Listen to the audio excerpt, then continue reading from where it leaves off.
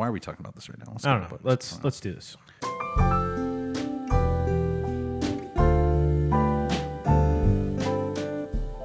Hello and welcome to the Better the Bookshelf podcast, episode 37. In this episode, we are doing Ghost Boys by Jewel Parker Rhodes.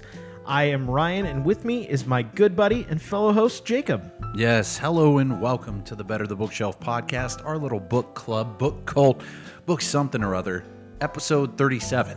Yes. This is normally where I would say, this is going to be a traditional episode with all this and that and the other, but this is not going to be a traditional episode because, as we teased last week, the circumstances surrounding kind of why we're making this episode, the book that's been chosen, and even our target audience, completely different.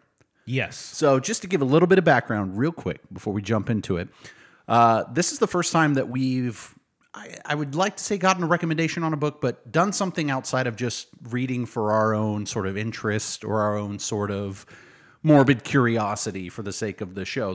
We kind of had some help. A friend of ours as a teacher teaches 7th grade reading, and so she had reached out to us about putting something together, perhaps on one of the books that are kind of on their optional reader list to help with their students. And I think that they're getting into podcasts, or they're even working on maybe like creating podcasts for content or for, the purposes surrounding their book. And so, Of course, we jump on this opportunity to be, wholesome, awesome book podcast people. So we're doing young adult, which is completely out of our realm of, I guess, normal digested content. But I think of all the things that we could possibly jump into for young adult, this was a pretty interesting one to go with. So for our normal readers at home, keep in mind this one's going to be a little bit different of an episode because of kind of the age demographic that this book is geared towards, and just the general demographic that we're going to be kind of talking to. It's going to be a little bit different, I guess, than our normal readers. So yes, absolutely stick around and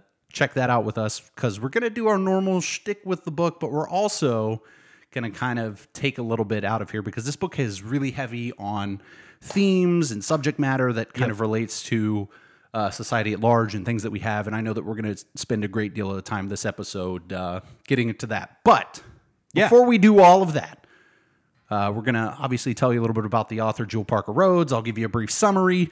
Then we're just going to get into it. We've got a lot of questions. We actually have some study guide questions that are interesting at the back of this book that we're going to get into as well. So that's going to be fun. And then I think we're going to eschew a rating, at least in a traditional system, in a traditional sense on this, because of the fact that this is kind of, at least for now, a little one-off episode for us. Yeah, for sure.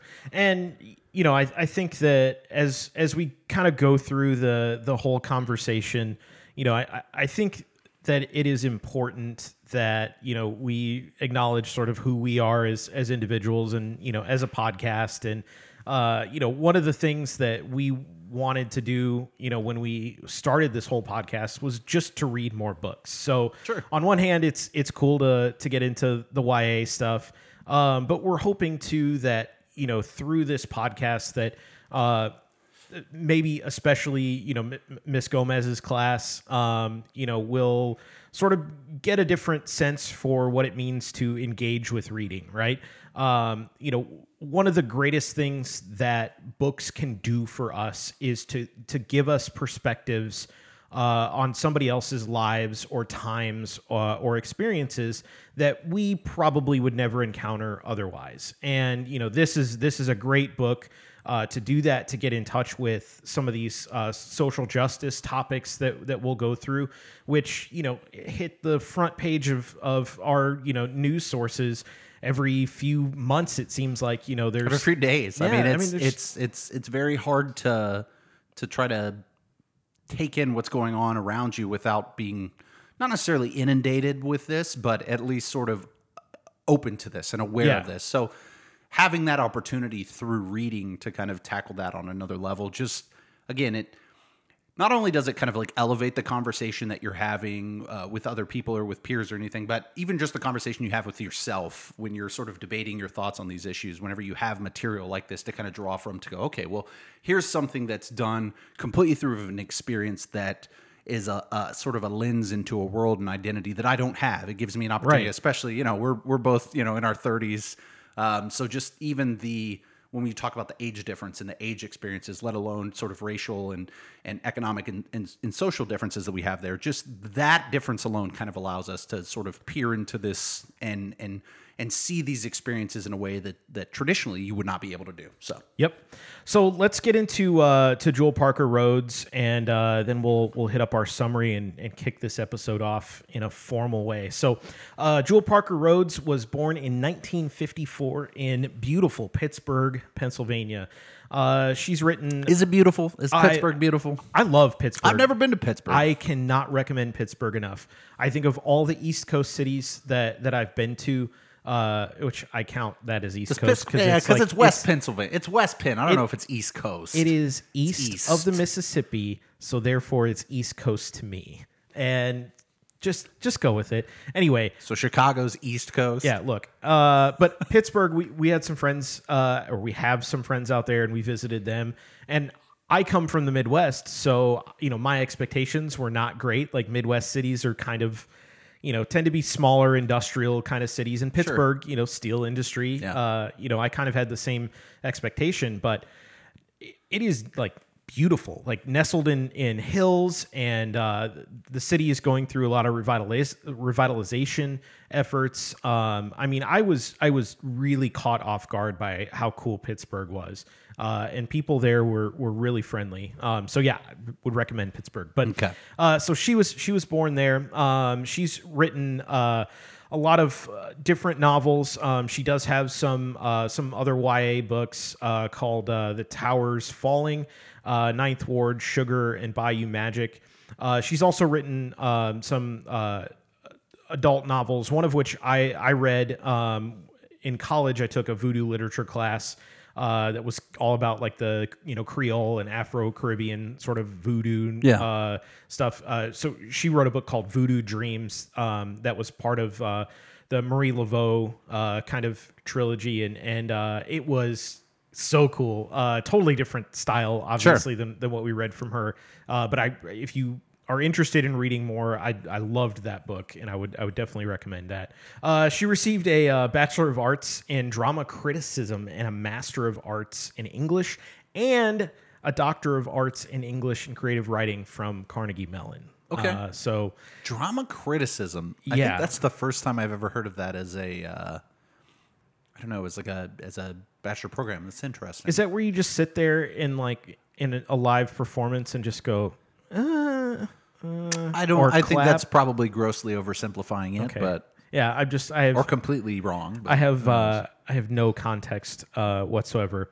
But she's also received awards for her teaching from Cal State, from ASU.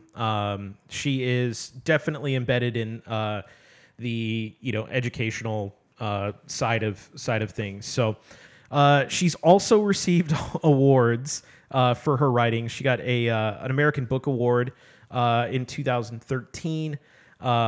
Do you have a summary prepared for this time-skipping book? yeah, a very basic one. Ghost Boys is the story of Jerome, a boy who is shot by police in Chicago, and we sort of witness the events surrounding his family and the police officer's family through the eyes of him as a ghost, while also kind of getting historical context on other similar incidences throughout time with his little, not so much spirit guide of sorts, but kind of ghost guide in Emmett Till. Yeah, that works. So where do we begin? So I think we should start with sort of revealing a very important underlying truth about the narrative itself, which is this is really the story of Tamir Rice. This is almost verbatim what happened to him. Sure. And he's brought up, numerous times in the book as kind of like, because this is sort of it's a fictional event, but it's based obviously on reality, and we get all of these references to other events, and Tamir Rice is obviously referenced several times, and so it's kind of, you get the feeling that it sort of flows along the same sort of current as that. Yeah, she literally took the deficiency in the 911 dispatchers language from the Tamir Rice thing, brought it into this book. The way that she describes the shooting happening, that's exactly the way that Tamir Rice was killed, the fake gun, and I mean it is everything that are major details in that event that are the structure for this. So I think that's really important, and I think it's really sobering too when you read this book and you get this perspective of what happened, what happens after, knowing that this is a thing. This isn't just something that she invented. Sure, yeah. I mean, I think it's really important to, when you're writing about something like this, to have at least, facts that are associated with it, grounded in real instances, because otherwise it's kind of like, well, they wouldn't do this. This wouldn't happen. It's like, well, it did happen. And these sort of things mirror almost identically to another case. And so we've seen these sorts of things happen, and we've seen this sort of response to it. We've seen this sort of failure on law enforcement's part or dispatch's part to, even with the whole rendering aid to him, where they're just kind of standing there for minutes and minutes and doing nothing. It's you have these details in there in a fictional setting, but because it mirrors so closely an actual event, it gives that weight to it. It gives that sort of grounded nature to it that you go, okay, so this is fiction, but we're dealing with something.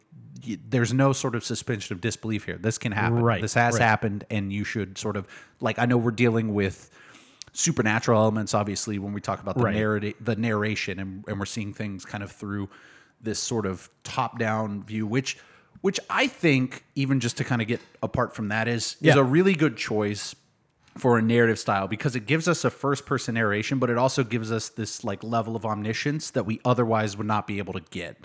Right. Yeah. I mean, without just sort of having kind of a distinct and separate narrator. So we see everything through Jerome's eyes. We never kind of leave that viewpoint, which I think is really important to kind of get to the relatability of that character with the readers, and just sort of the underlying uncertainty and kind of the fear and just the questioning, like, why did this happen? And all of that. I think it's really, that alone was a really important aspect of how this story was told. Yeah, absolutely. I mean, it does what is so important when, tragedies happen, is you have to give a voice to victims, right? Mm-hmm. And it is a lot harder, when you're dealing with statistics and facts in, say a legalistic kind of sense in a courtroom, or just in, like, charts and things like that about gun violence or whatever.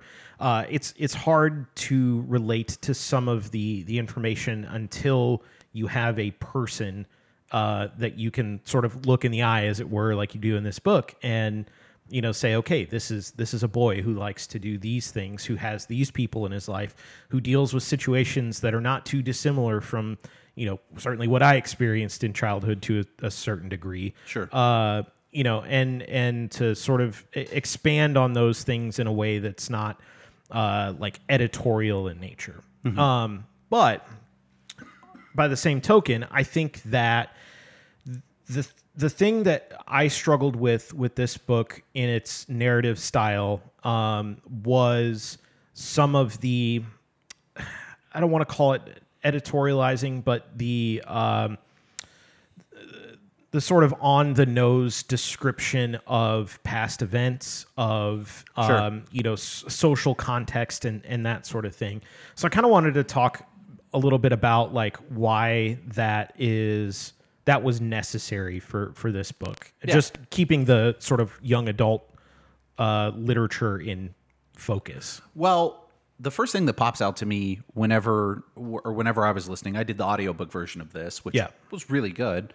One of the things, when you kind of get this sort of explicit details and less sort of symbolism, and like you said, more on the nose, with our generation and with older, you have this historical context, but with younger readers, I guess even ones that this book is geared towards, like Emmett Till would be something that without that vast sort of, without that external knowledge, this is a really good starting point for that. This is a really good introductory point into those historical cases. And so, yeah, it does serve a purpose of doing that, albeit, for someone who has this context, for someone who kind of understands these issues a little bit more historically, it does seem there's not that degree of subtlety that you typically expect when you kind of have symbolic things, when you have kind of the ghost boys that represent, all of these young black men that have been killed. We get that, but in this book sometimes it's like, oh, but no, it's this guy and this guy and this guy and this guy, right, to reinforce that it's like, oh, hey, here's another instance perhaps that you can go look into or you can go read into. It's kind of an off ramp into going and getting more context on these things to sort of further solidify what it is that you're reading in the book. Yeah, and I think that's so important, and you really hit the nail on the head. Is that this book is an introduction to the topic, and not only does it try to bring to light the issue in the fictional narrative of the ghost, but it also serves as laying a foundation for all of the other information that's necessary to begin to understand how to take this text, this story, this experience, this tragedy, and to turn it into something bigger, right? It really, this book at its heart is about building understanding and hopefully building action based on that. Yeah, right? I mean, at the core of it, we do get the story and we get a lot of this historical context, but so much of the message in the book is, okay, so what now? Right. One of the key things is, the dead we have the dead are sort of ever present, and whether it's their like physical manifestation that can be seen by Sarah or, Emmett, I think it was Thurgood Marshall that he said that could see him. And, whether we have this like sort of like actual physical connection, it's the idea of these instances that sort of resonate with the living and allow them to kind of go on to hopefully make change, to make progress and in preventing more instances like this from happening in the future, which is a nice kind of optimistic idea that sort of permeates the last, third of the book. Yeah. After we get sort of the bulk of this story at all. But yeah. So I want to get into some of the actual study questions that are in the book, because, I think these are things that, we can start to, or I should say discussion questions. They're not study questions. I think it's important that everybody kind of sees the same sort of thing and starts to talk about those things. And, as we sort of launch off from here into these sort of tangential themes and discussions, I want to make sure that we're clear that, none of this is going to be comprehensive, right? The conversation around gun violence, around racism, around policing, around law, around, all of these different subjects that are introduced here, what we can talk about in the time that we have is not going to be, exhaustive. So, it is really a discussion. These are, the things that we'll talk about are the things that come off the top of our head. And, I don't want it to be seen as an authoritative, comprehensive, response to any of these subjects by any means. Sure. So the first one I wanted to talk about, since we were talking about Emmett Till, was why does the book jump backwards and forwards in time? Does that serve a purpose? And I'm thinking about this question more in the context of Jerome's character. We start with sort of a light version of the shooting itself in the beginning chapter, and then we return to a much more detailed version at the end. But then there's also a lot of time hopping in between. Why do you think that is a necessary thing in this book, or do you think it was necessary? Well, for two reasons. I think one is stylistically. I think by having this sort of jumping back and forth between, all right, alive, and we're getting not only things that happen on that day, but we're getting sort of context of characters after the fact. We get context of Jerome throughout the day leading up to that and going into that kind of mixed with his sort of present experience of everything that's happening while he's dead. I think it's a really good stylistic choice for reading's sake, because had this been written just kind of as a linear narrative, I don't think it would be as sort of impactful. I think that having the kind of jumping around adds that element too of not confusion, but sort of that like slight undercurrent of like, oh man, this whole thing is chaotic, and the effect, the ripple effect that it has on lives on both sides, and the ripple effect it has on kind of this societal narrative, it's all over the place. And so having Jerome sort of jump around in between these two sort of things constantly as a reader, you feel that. Right. I feel more so as a reader.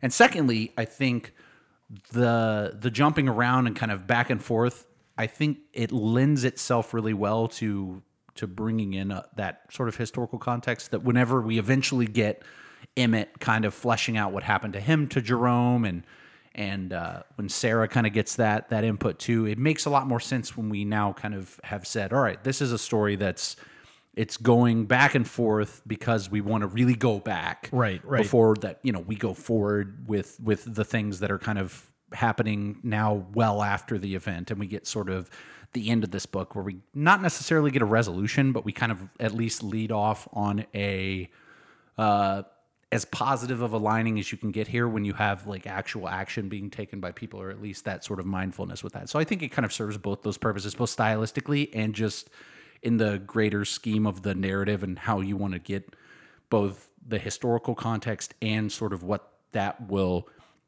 do to future actions. Yeah, I think the thing that I would add to that too is that, you get the comment when you think that the Ghost Boys are going to disperse, that they can't, right? Yeah. Until there is no more violence, there's no more racism. And so I also think that there is sort of an illusion with the time jumping back and forth, that none of this is ever really resolved in the past, the present, the future. That we're still dealing with these issues. We've been dealing with them for decades and decades. And so I think the time jump is also sort of a clever way to sort of, bring about that reality as well, that things are left unresolved.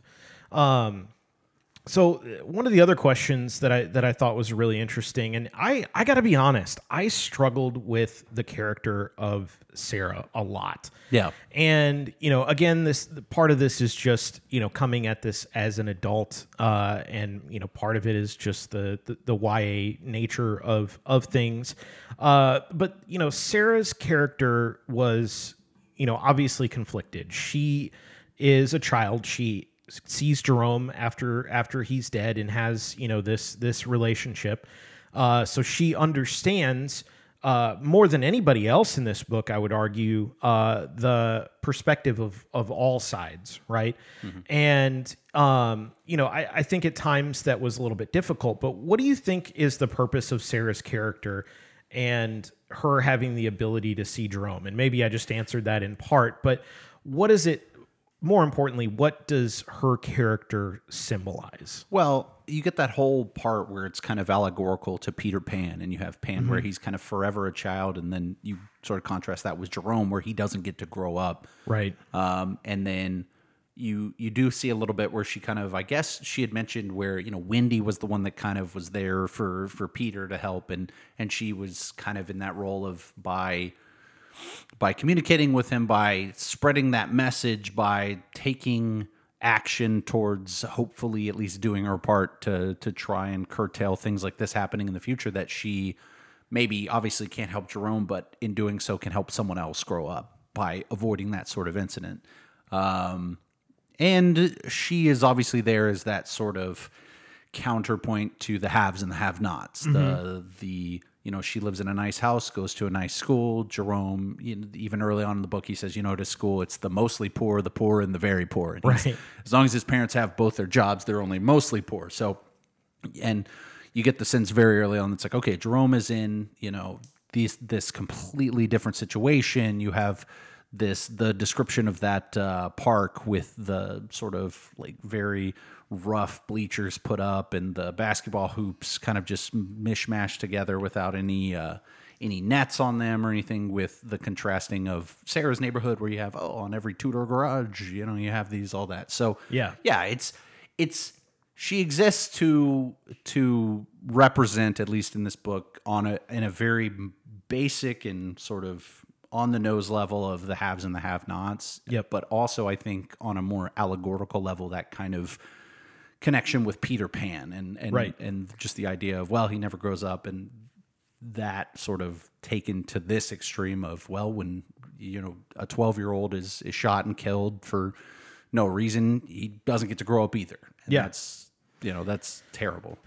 And I think the other part too is that she symbolizes the sort of hope and activism, right? Sure. And we'll talk about that some more as we kind of continue the discussion later in the podcast. But toward the end, she's making the website. She's becoming informed. She's trying to make amends with her dad and to heal that relationship, which has obviously become strained because of her new perspective.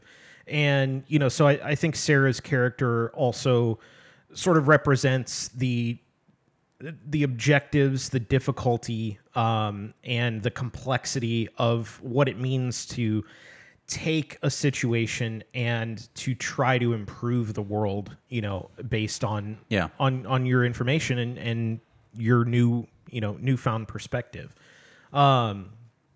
But so what about Carlos? So Carlos was kind of an interesting character.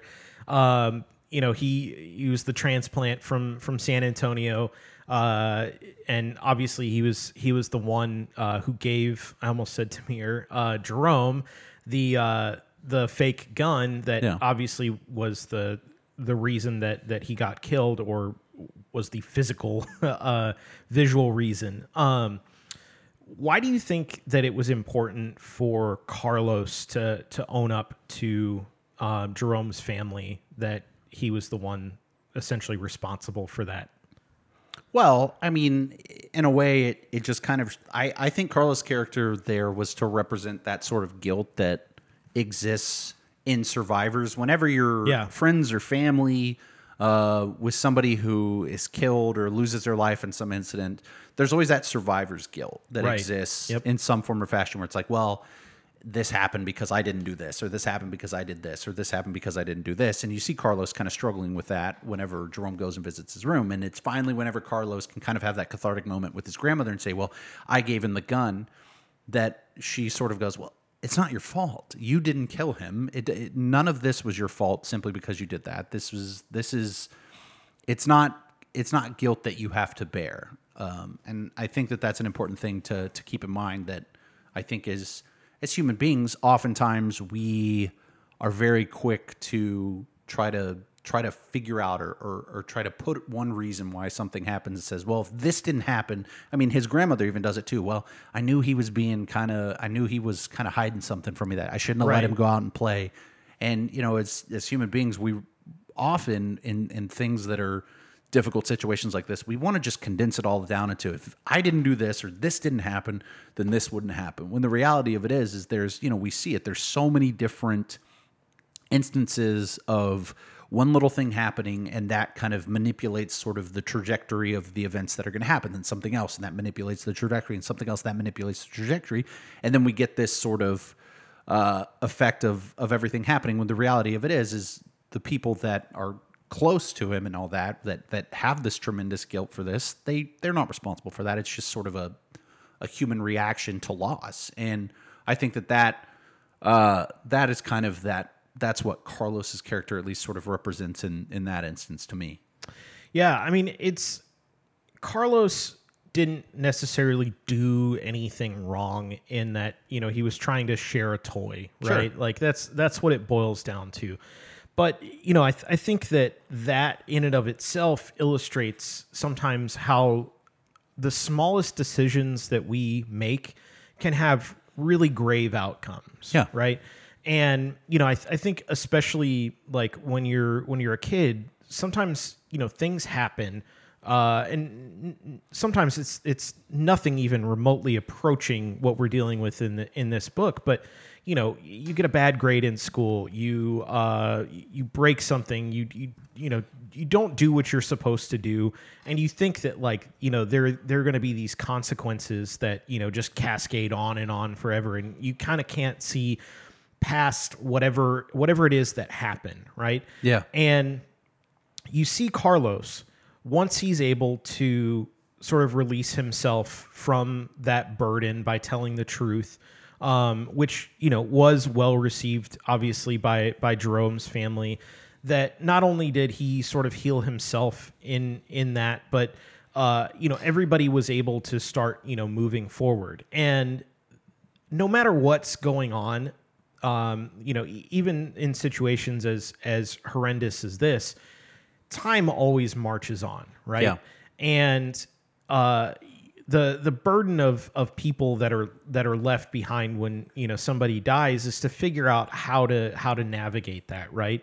And Carlos tries to step in and kind of be a brother and bring his family together with Jerome's, and that's really kind of a beautiful thing to come out of that tragedy, right? To share the culture, like the Dia de los Muertos stuff. Yeah, I mean, I found that especially sort of calming, as things started to wrap up in this book. So yeah, I think I felt awful for Carlos, but I mean it's such an important perspective, when it comes to tragedy. So maybe we can use this next question as kind of our launching off point into a really probably big discussion and abridged. Yeah, it'll have to be abridged. There's too much, but yeah, we would be doing a disservice if we didn't sort of go outside of the book and talk about sort of the themes and subject matter. Yeah, on a more real and less specific to just what happens in this book sort of sense. So on page 174, she writes, "Can't undo wrong, can only do our best to make things right." So what is the significance of that like sentiment, and how do we even start to make things right? I mean, that's the $1 million question, because I think that's applicable not even in just this situation, but in so many things that affect so many people within society and the world at large, and even in even just in interpersonal relationships. Whenever you hurt someone or you lie to someone or something like that, it's like, well, you can't fixate on sort of how you've wronged. You only have to sort of deal with what the consequences are now, and how do you sort of improve that for the future at large, which is kind of the overall, I wouldn't say positive undercurrent in this book, but at least the optimistic, in that you see sort of things at play that lead you to believe that some lives have been changed to go and positively influence this for the better in the future. So yeah, I mean, it's just the idea that you can use the past, or you can use the wrongs that have occurred as a template in some ways for what not to do, but you use it as a learning experience. But really, you can't change things. You can only improve things in the future based on kind of what you've learned, what you've experienced, and what you're willing to do to make things sort of edge back towards right. So I think we should start this kind of bigger conversation in a small way, and I think we should start with language, right? So in this book, I believe it was Sarah who actually it might have been Jerome in his ghost form, says that the officer is racist, and I think that term gets thrown around a lot, especially if you're on the internet. Certainly, like in the news, you hear people accusing other people of being racist, right? And so I just wanted to give everybody the like literal dictionary definition of racism, and then we can kind of expand on like what sort of other forms of racism there actually are, because it's really not that. It's not that simple, but the dictionary definition is prejudice, discrimination, or antagonism directed against someone of a different race. And they tag on this part that I don't necessarily agree with, but it is based on the belief that one's own race is superior. I don't think that tag is necessary to define racism personally, because I don't think that you have to feel superior necessarily to exhibit those other traits. But certainly, I didn't write the dictionary definition. I think that's fair. I think that, see, the thing for me is I think that racism, it does kind of embody that sort of like superiority of, whereas you have sort of as a subsect of it as prejudice, where you're acting towards people differently because they are of a different race than you. Yeah. And you're not necessarily, you could be doing that not necessarily because you're like, oh, well, I'm white and he's black, so I'm clearly better and I'm going to act towards him in this different way. That might not be your motivation for that. It might just be that, well, I don't like the way this guy's acting or anything like this, and because I remember this with some other guy that was black, I'm going to act this way towards him. Where it's less the, I don't know, it's kind of interchangeable really when you talk about sort of prejudice and racism. And I can understand the idea that you can be prejudiced towards someone without believing that whole like, well, my race is the traditional like Southern Ku Klux Klan line of like, what, we're the superior bloodline or any of that stuff. You can act in a way that's prejudicial towards people, and that we've seen in instances sort of reduces their civil rights or their freedoms or this, that, and the other, because you simply view them as, we see it in this book, you view them as a threat, whether rightfully or wrongfully. And that, I feel like it's tricky because you kind of have this whole nebulous thing of separate from the very traditional idea. Because when you think of racism in a traditional historical sense, you think of like racial superiority. At least that was kind of that was sort of the underlying reason for, well, we can't have our kids, go together. Why is this the voice I slip into? I slip into that, I don't know, Southern, Southern comfort, old white racist dude voice. Yeah. But yeah, I mean, a lot of ways on a historical context, the idea of racial superiority and whatnot played a lot into sort of the decision making from that. And I think now it's less so the actual like scientific idea. The idea doesn't hold any water, basically. The idea of there being like tangible differences for any reasonably intelligent person to sort of feel other than there are no reasonable, tangible differences between us that would cause you to believe that you're superior or inferior. For anybody to have that belief still would just be incredibly ignorant. So now you kind of have more of this subtlety of it, where you kind of get into the realm where I think you're talking about, where it's like, all right, let's kick that last sentence off and let's just talk about how you treat people because they're different than you. Not because you believe whether you're superior to them or not, but because they're different, you're going to act towards them in a different way. Yeah. And so. Yeah, and so I started looking into like some like theories about like why racism exists, and there's a ton of different stuff, but just a few things that I think are interesting. One is sort of like a historical like etymology, like how did racism start? And one theory is that racism began because historically humans of different physical, like geographic locations on the earth did not see each other for most of human time, right? Sure. If you look at the entire scope of mankind, I mean, we are talking about millions of years of evolution and tens of thousands of years of humankind where we've had, established culture. And it's really not until the last several hundred years where we have been able to transport ourselves to other physical areas across the world to encounter people that are vastly different from us. Sure. And so one theory is that, that it is a relatively modern phenomenon in part because of that previous like geographic separation. And the thing that I think is really interesting, and I think for me, the reason that rings true is not so much that people believe themselves superior inherently over other people. It's that we as humans feel the need to have sort of a coalition that we belong to, right? Sure. So being Texan, being American, being white, being black, being Latino, being LGBTQ, right? Like we create these sort of silos to help identify ourselves, to make us feel like we belong to something. And there are certainly positive aspects to that, right?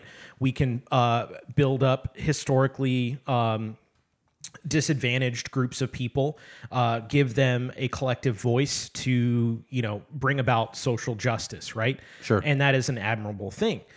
But what you see on the other side is essentially, prejudice that forms. You get the us versus them mentalities, right?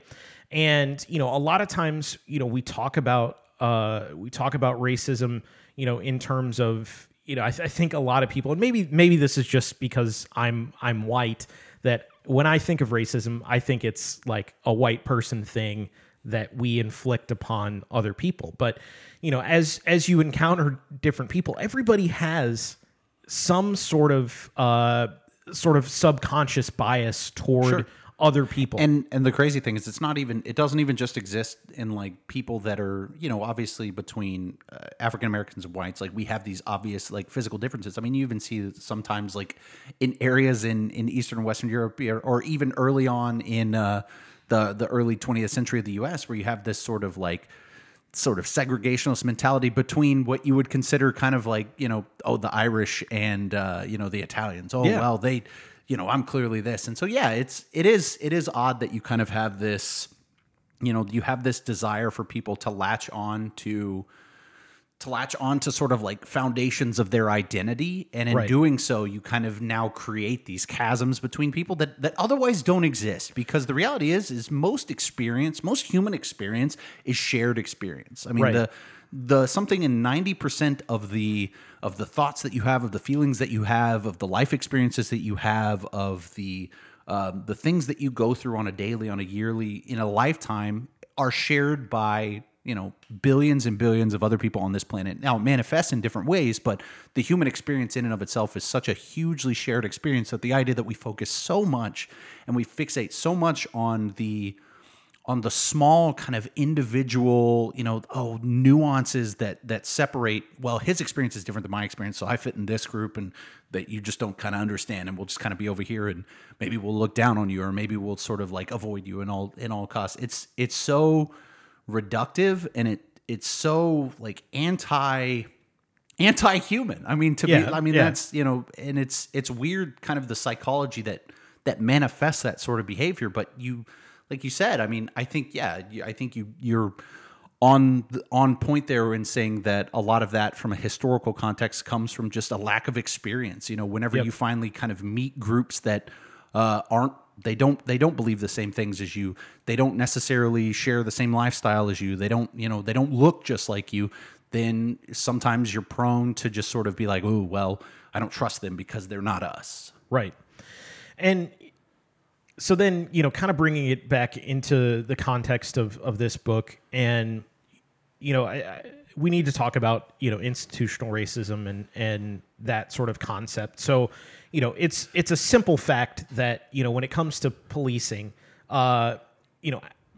Black Americans are, I don't want to say targeted. That is not at all the right word, but I'm struggling to think of, are I guess, engaged by police officers, whether that's, violent crime or, violence or just general crime stuff at a higher rate than other races, right? Mm-hmm. And, you can always make the argument that there are certain economic reasons for that, right? That crime, thrives in a community that is economically disadvantaged.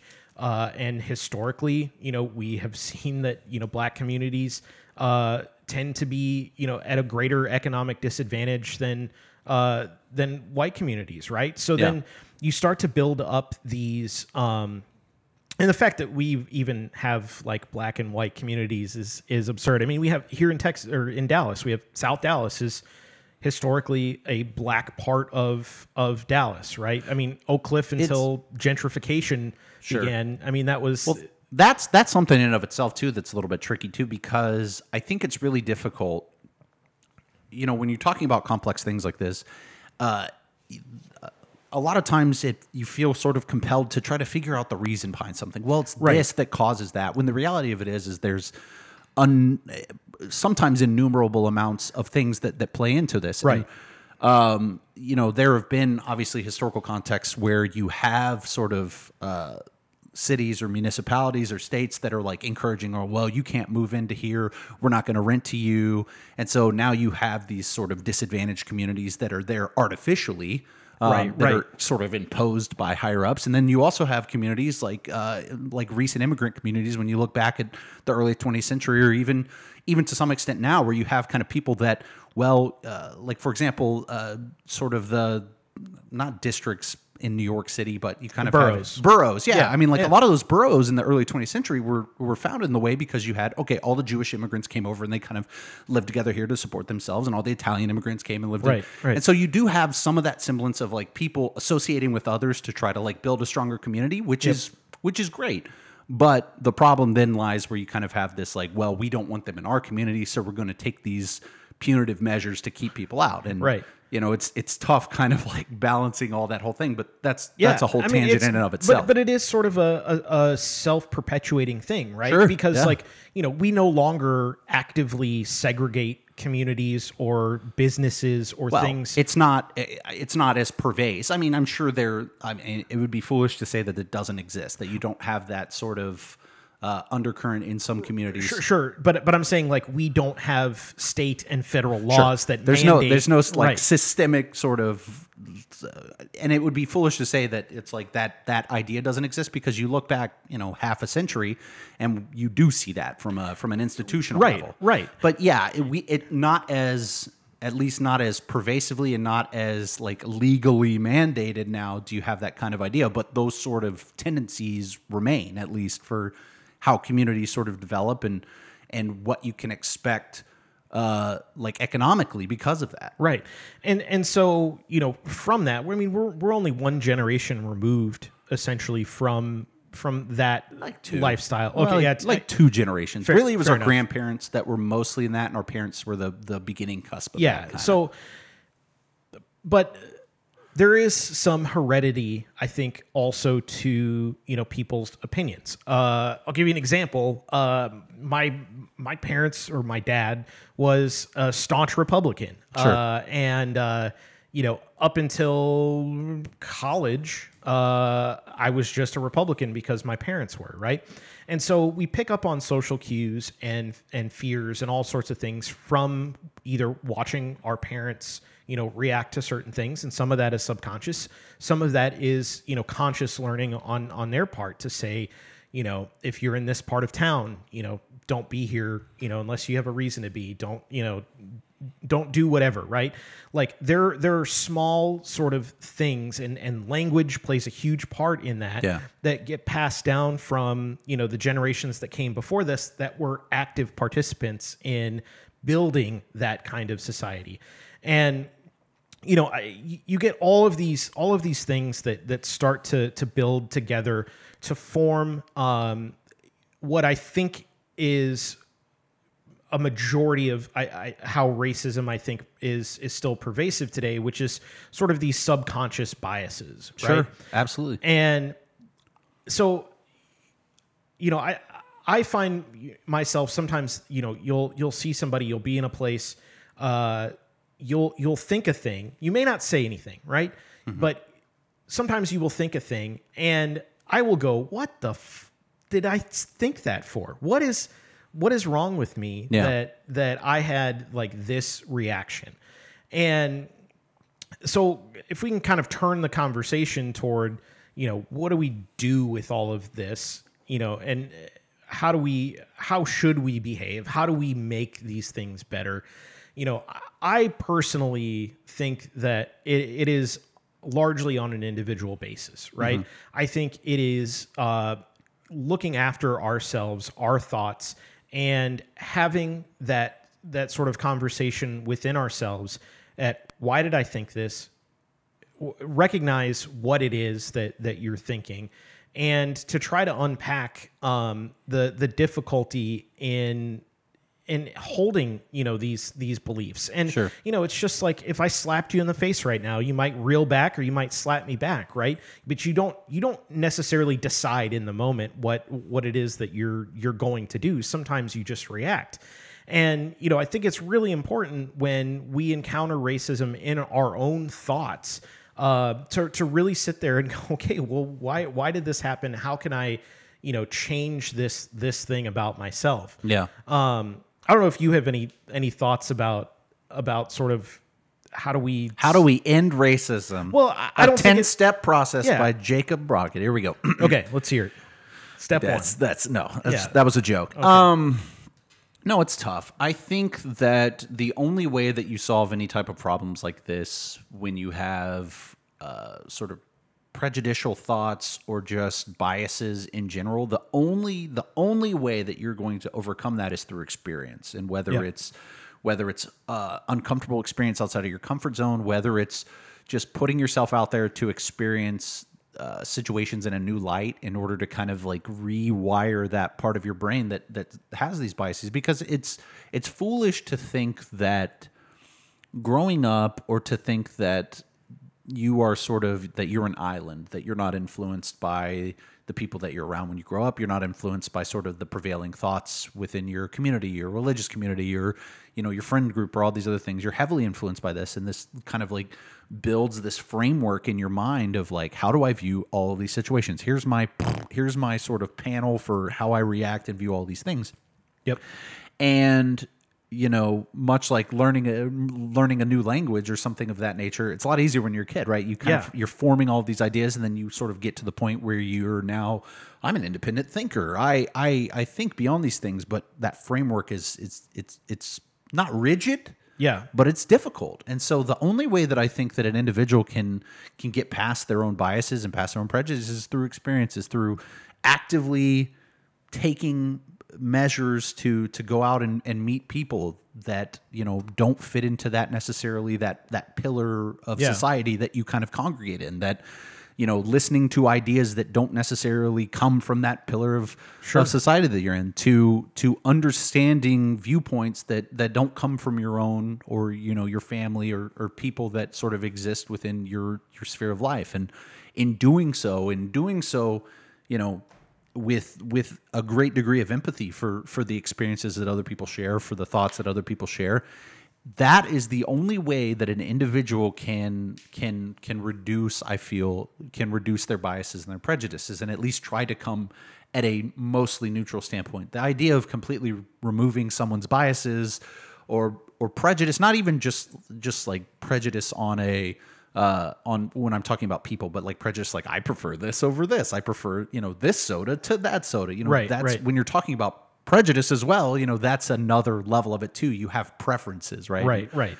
And I think that the only way that you kind of reduce that on a human interactive level is by trying to actively go out to experience new things, to experience new viewpoints, and being open to the idea that maybe you don't have all the answers. Maybe everything that you've kind of have felt is sort of coming from that isolated sphere, and that, improving your ability to sort of communicate beyond that is the only way that's going to get you out of that mindset. Yeah, I think it's really important. Something you said is that I'm going to phrase it a little bit differently, which is it's okay to get new information, to get new experiences, and to change, to evolve, to be, wrong. There is nothing wrong with being wrong, so long as when you realize it, you do something about it. Sure. Right. And a lot of times in the conversation, especially in our country around racism, is that, people often like to solidify their position when they're presented with information that's problematic to their belief system, right? Yeah. And it happens in all sorts of things, right? But specific to this conversation, I mean, we see it in our politics, right? And I think that part of the reason for that is that once people feel like they're being attacked with, information, with facts, then they become stauncher advocates for whatever their beliefs were because they see being wrong as a weakness. Now, I as a person don't think that. I think that, based on discussion and discovery, it is the greatest thing you can do as a human to evolve constantly your view of the world. Absolutely. And I think discussions are important. I think reading is important. I think being engaged with news and factual information from reliable sources to help inform yourself is really a huge part of that. But here comes the kick to that. Yes, is that a lot of times the noise sort of overtakes the truth or the experience. Sure. I mean, the availability of any individual to express their opinion or any organization to express their opinion or to sort of act in a way for their interests or their sort of ideology, it's at an all-time high. Yep. It is incredibly people's thoughts and people's feelings are more accessible now than they've ever been at any point in history ever. And it's terrifying in a way because people can be extremely vulnerable to that type of manipulation or that type of conversation when you have people that simply have decided they've given up in a sense they've given up on changing their worldview. They've given up on the idea of expanding their experiences, and they're fully buying into this is an idea, and now I'm going to present this to people in hopes of finding those individuals who will be expanding their ideas, or maybe who haven't gotten that point yet, and pulling them to one side. And so that is a big, I guess, sort of new challenge that kind of faces the idea of creating a post-racial society, or creating sort of a post,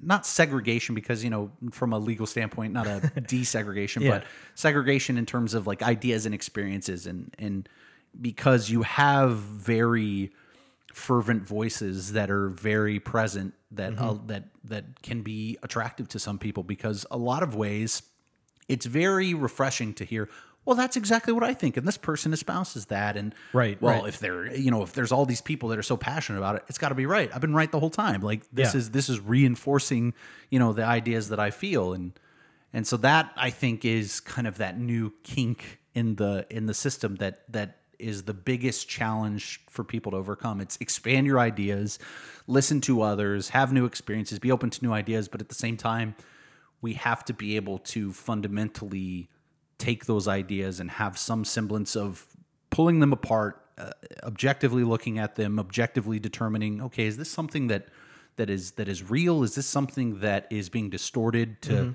try to convey a message? Is this something that's being distorted to manipulate for whatever personal, political, professional gains? And I mean, it's I would love to say it's as simple as go out and just talk to a bunch of people who don't believe the same thing as you. Go out and go ride around with go do a police ride around and see all this, or go volunteer in lower income neighborhoods and do all these things, and throughout the course of all this experience, you will come back as a better, well-rounded person. And those aren't necessarily terrible ideas, but the extent of which you need to be aware of those pressures from others who may not have your best interest in mind it's out there as well.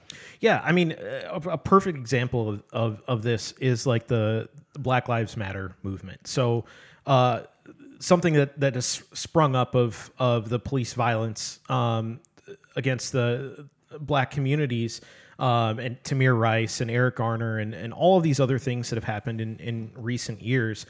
Shortly after that, we started to get Blue Lives Matter, All Lives Matter. And you get this other part of this conversation, which I think is important, which is that just because somebody is rallying around a cause, you do not need, and in my opinion, should not use that as an opportunity to try to diminish the voices of people who have a real grievance, who are seeking some sort of social justice reform, right? I don't know if you have any thoughts on that, but I mean, there are a million things I think we could talk about, and like I said early in the podcast, we just don't have time to get to even. Unfortunately, I mean, you could do a podcast for years just on this. Real this quick topic. though, I think we see it somewhat in this book, and we kind of get the whole flip side of like, all right, well, everything that he's going through, and then it's kind of the sort of elements of prejudice that play into kind of the decision that the police make in this instance. And I think it's really important to kind of separate the idea of instances of sort of like unarmed police brutality with the sort of like general police usage of force in general, and just the idea that police are out there kind of instigating these incidences like en masse and sort of targeting people en masse. And in a lot of ways, like I there's no denying that policing of communities and people and policing in general is something that's of the utmost importance, especially when you talk about kind of the responsibilities of those that policing and the responsibilities of the people that sort of interact with the police. It's of the utmost importance. And I don't want to have this note or at least kind of like fall into the idea that the police are all kind of like bad guys. Not that we're sort of eschewing or espousing that, because I don't think either of us believe that. But, in the grand scheme of things, the reality is that something along the lines of 95% of all police-related sort of escalations that tend to involve police violence are usually in armed situations with people that are hostile, that are readily sort of doing something out of the loop. And that's not to diminish the 5% that involve people that are unarmed, because each is its own individual case, and there are instances where police acted appropriately and inappropriately and at varying levels. But at the same time, it's whenever you're talking about sort of the idea of policing in general, you're kind of walking that fine line of, when you're kind of putting your mind in the mindset of a police officer when they're responding to a scene or something, you kind of have this sort of graph, this equilibrium of what is fair for the person that you're interacting with and what is safe with your own. And, they're depending on the situation, you kind of have these shifting points around, and it's tough to find that exact equilibrium of, okay, here's the guideline for exactly how you handle this situation, this instance, and that. Right. And it's tough because you put a lot of responsibility in the hands of other human beings, which are obviously not infallible and, could have whatever intentions. And then in the moment or whatever instance, whether it's fear, whether it's sort of a situation getting away from them that kind of takes over, that changes sort of the decision-making process that happens. And, and that's not to say that it's justified, because a lot of stuff that happens in these instances are not justifiable when you kind of take all the details in and you look at all the context and you say, why did this happen? Like, what could possibly lead down the decision-making process of this to get to this point? And that's an even broader question of kind of how do we approach sort of the mental aspect of how we train people to be police officers in this country. Like, we understand that they're under this intense scrutiny and this intense stress, and where do we go to help with breaking down this to try to prevent these things? But at the end of the day, I don't think that there is any semblance of the idea that you kind of have this systemic police corruption. Obviously, we've seen within the news there are small instances of like, okay, well, this was clearly not on the up and up, and everything was wrong with that. But I think it's just important to slide in there. Yeah. Because that's such a huge topic in this book, is kind of the back and forth. And in this instance, this specific instance in the book, we get that whole sort of like gut wrenching part where it's like, all right, no charges are going to be filed. And every muscle or, every thought in your brain is going like, why? Like, why does this person get away with this, and why do they get to do this? And the idea of it being this very clear cut sort of, well, they did this and this, so they had these sort of ideas in mind, they had these prejudices in mind, or whether they even thought about it before doing this. It's It's not that simple. No. And we would be doing a disservice to, to law enforcement everywhere by assuming that it were. Yeah, and so I think we could probably wrap the episode by saying that this issue, like any sort of societal issue that we'll encounter in any future generation, is multifaceted. It is extremely complex, and there is no one answer to making things better. And at the end of the day, the things that we can do is that we can engage, we can discuss, we can, make sure that we take reliable information and, take action in a reasonable way to move society forward. And, on an individual basis, for me personally, it's just about treating people with respect and, assuming that everybody has the best intention, right? The golden rule, man. Like, when in doubt, I Yeah. find that basically in every scenario, and it's tough because life is scary and every situation can bring its own interesting twists and turns. But I have always felt that when in doubt, the golden rule is something that is the best guiding principle to how you should take on everything in life. Treat others the way you want to be treated. Yeah, I'll end on an anecdote.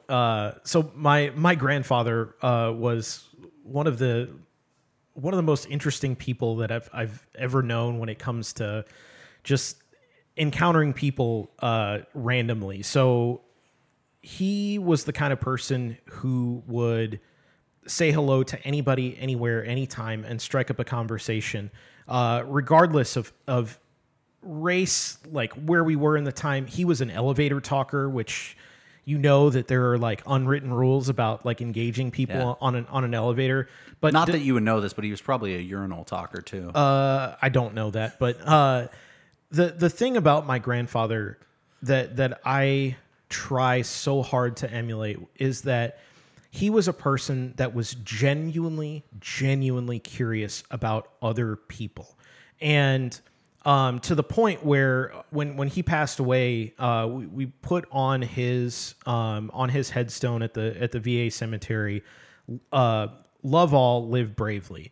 And that's a motto that I try to live by through and through. I have it tattooed on my frickin' arm because I believe that so much, that you really should approach people with the utmost care and curiosity.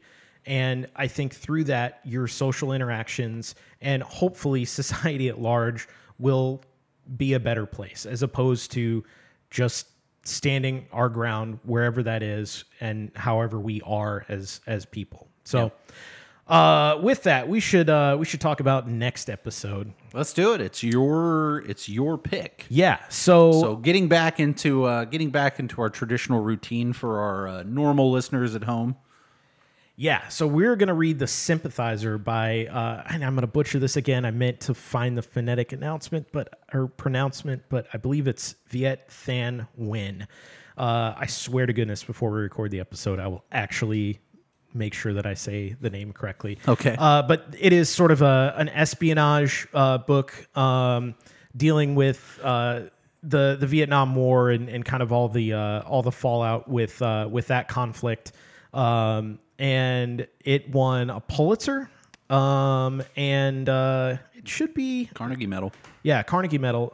So it should be a pretty good book. I'm excited. So yeah, I think it'll be an interesting departure, especially from this episode. But I'm glad we did this book. I think it just was a different topic for us, and it was nice to kind of go off the beaten path a little bit. Absolutely. And obviously want to make ourselves available if anybody who's, I guess a part of our targeted audience for this last read, you can hit us up on Twitter. We'd love to have an even more sort of greater conversation about these sorts of things, or if you just have questions about how we felt about certain aspects of the book. I love influencing America's youth for the future. So please do not hesitate to hit us up and let us know your thoughts. Let us know if you have anything about our thoughts that you want clarified. We can actually get into a little bit more depth with less time constraints in that sort of situation. Yeah, absolutely. So feel free to hit us up at Better Bookshelf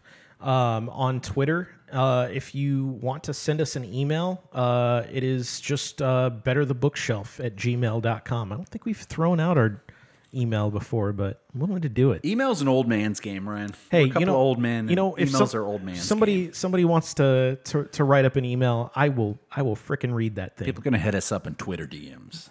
That's the young man's game. They could also do that. So with that, we'll wrap this episode. Thank you for listening. The next episode will be The Sympathizer. Until next time.